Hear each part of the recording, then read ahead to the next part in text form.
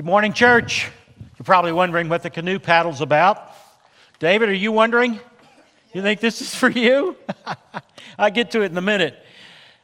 As a part of my seminary education, at the very end, you do a one-year internship. It's you go on staff, you write papers. It's a learning experience. It's on-the-job training.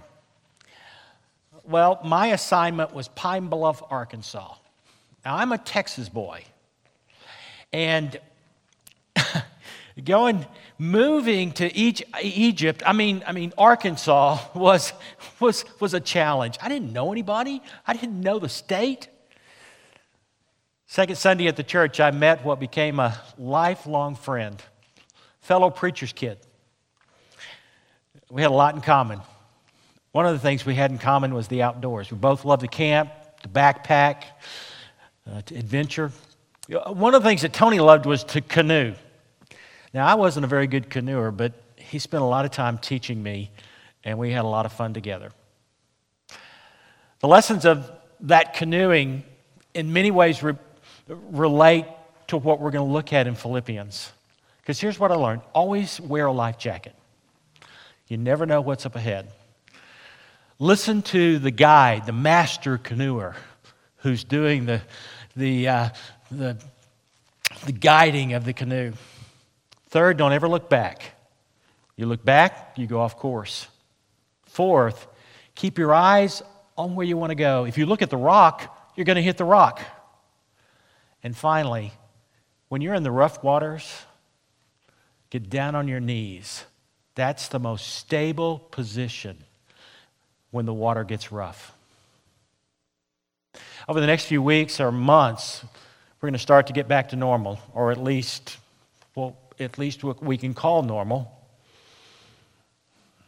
Dr. Fauci in his briefing says it's not going to be like turning on a light switch. And we don't know what the new normal is going to be. There's a lot of things we hear, but do we really know?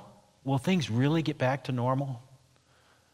These times of in between what was before we were separated and what will be after this is all over is unsure. It's stressful. It's challenging. This morning, in looking at Philippians chapter 3, and is looking back on those days of learning how to canoe, I want us to look together of what it would be to navigate those rough, white waters ahead of us. Trusting, depending on the Master, guiding our lives, putting our trust in Him. Looking forward to where God is taking us and staying on our knees. Let's pray. Lord God, may the words of my mouth and may the meditations of our hearts be acceptable in your sight. For every word that I don't speak, I pray that you would fill in the gap, and that every word that I do speak, that it would be yours. I give you all the praise and all the glory, for I ask this in Jesus' name. Amen. Take your Bible and turn with me to chapter 3. And let's start a systematic journey through this passage. I want to start with Philippians 3:8. I regard everything as lost because of the surpassing value of knowing Jesus Christ my Lord. I regard everything as lost, or I regard everything as garbage. Paul was willing to put his entire trust in Christ Jesus. For Paul, Jesus was his life jacket. See what he says? He says, I regard everything as lost, and I value knowing Jesus Christ. And remember, when Paul writes this letter, he's waiting to be executed. He is probably in the Mamertine prison there in Rome. It was a horrific sewer of a prison. In many cases, the prisoners who were awaiting execution died of starvation or exposure.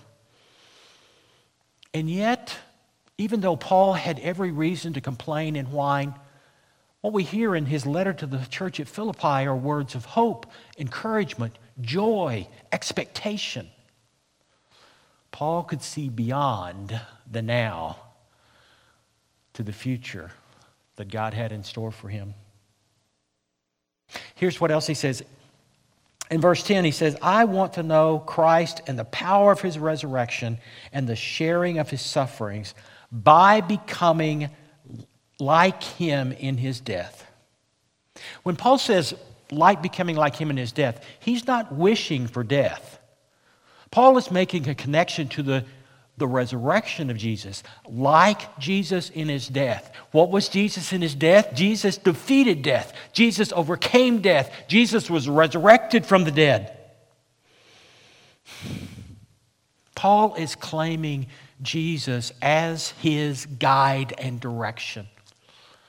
Paul's put him in the back seat of the canoe and put his whole trust, obedience in Christ Jesus to be like him in his death, that Jesus might lead him and us through what is to come.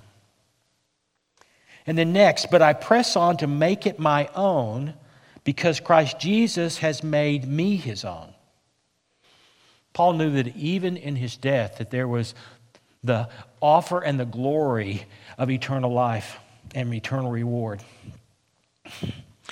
In Christ, there was nothing beyond his reach. Paul knew that in trusting Jesus, that his whole life was cared for. And though his circumstances were awful, he could have hope. He could look ahead. He could depend on the power and the direction of Christ Jesus. He continues on. He says, but this one thing I do, forgetting what lies behind. You know, that's a forgiveness passage. That's what it is, forgetting what lies behind. Forgetting what... And, you know, it's important to learn from our mistakes. I'm not saying we shouldn't do that. It's important to learn from our mistakes, to see what we've done wrong, to correct our behavior. But if we focus on it, if we get obsessed with it, we end up doing it over and over again. You know, the past is too late. Who cares?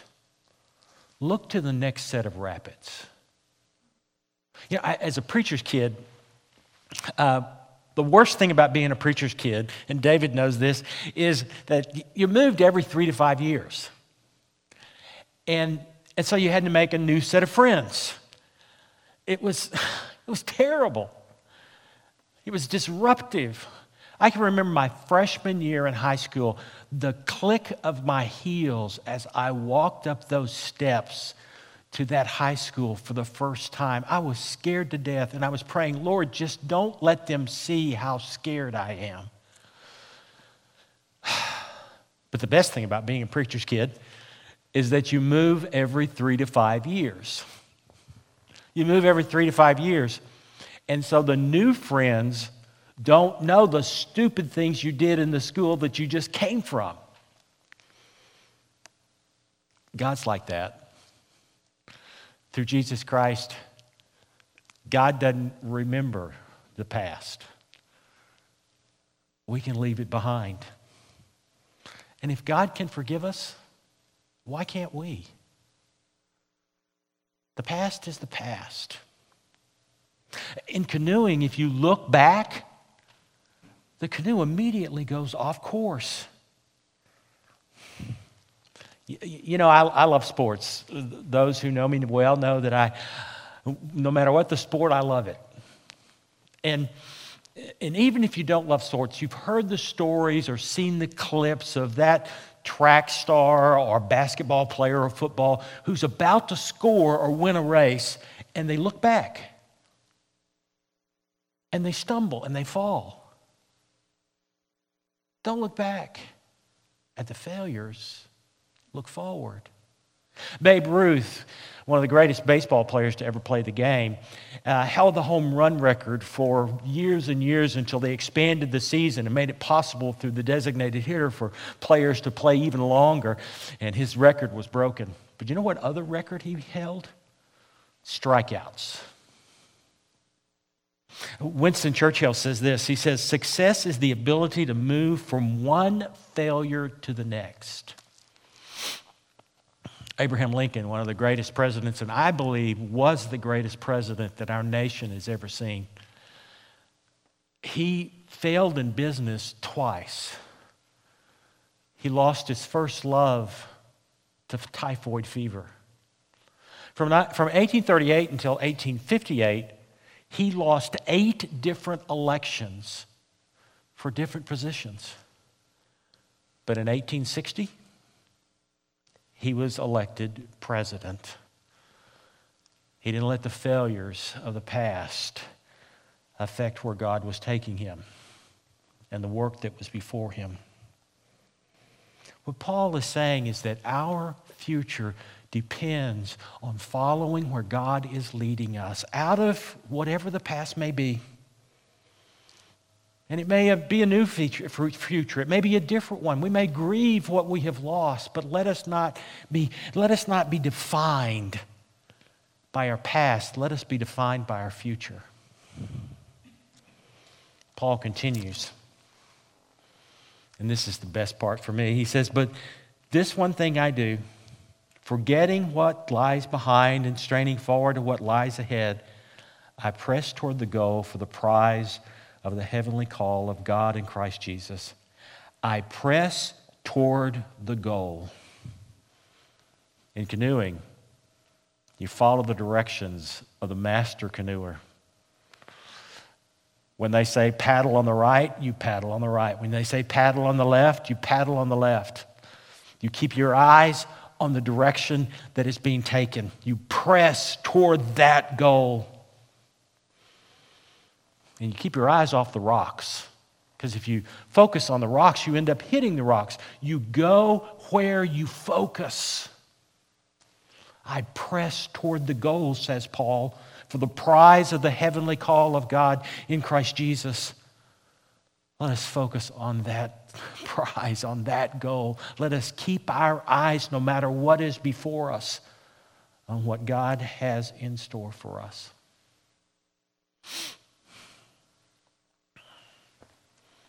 Skipping down really later than what Rachel read for you in Philippians 4, Paul shares something that is at the core of his faith and every letter that he writes. Here's what he says in 4 verse 6. The Lord is near. He believed that. Do not worry about anything, but in everything, by prayer and supplication with thanksgiving, let your requests be known to God. The most stable position in a canoe is on your knees. It's not the most fun position. Sitting up on the seat where you're up high where you can see is the most fun position. But when you're in the rapids, you get down on your knees. It lowers the center of gravity of the canoe and allows the master to give better direction. When you get down on your knees, the master can see better the future that is before us because we have given up our will and given it over to God. Paul says, in everything by prayer, let your requests be known to God. Everything. Make sure you got your life jacket on.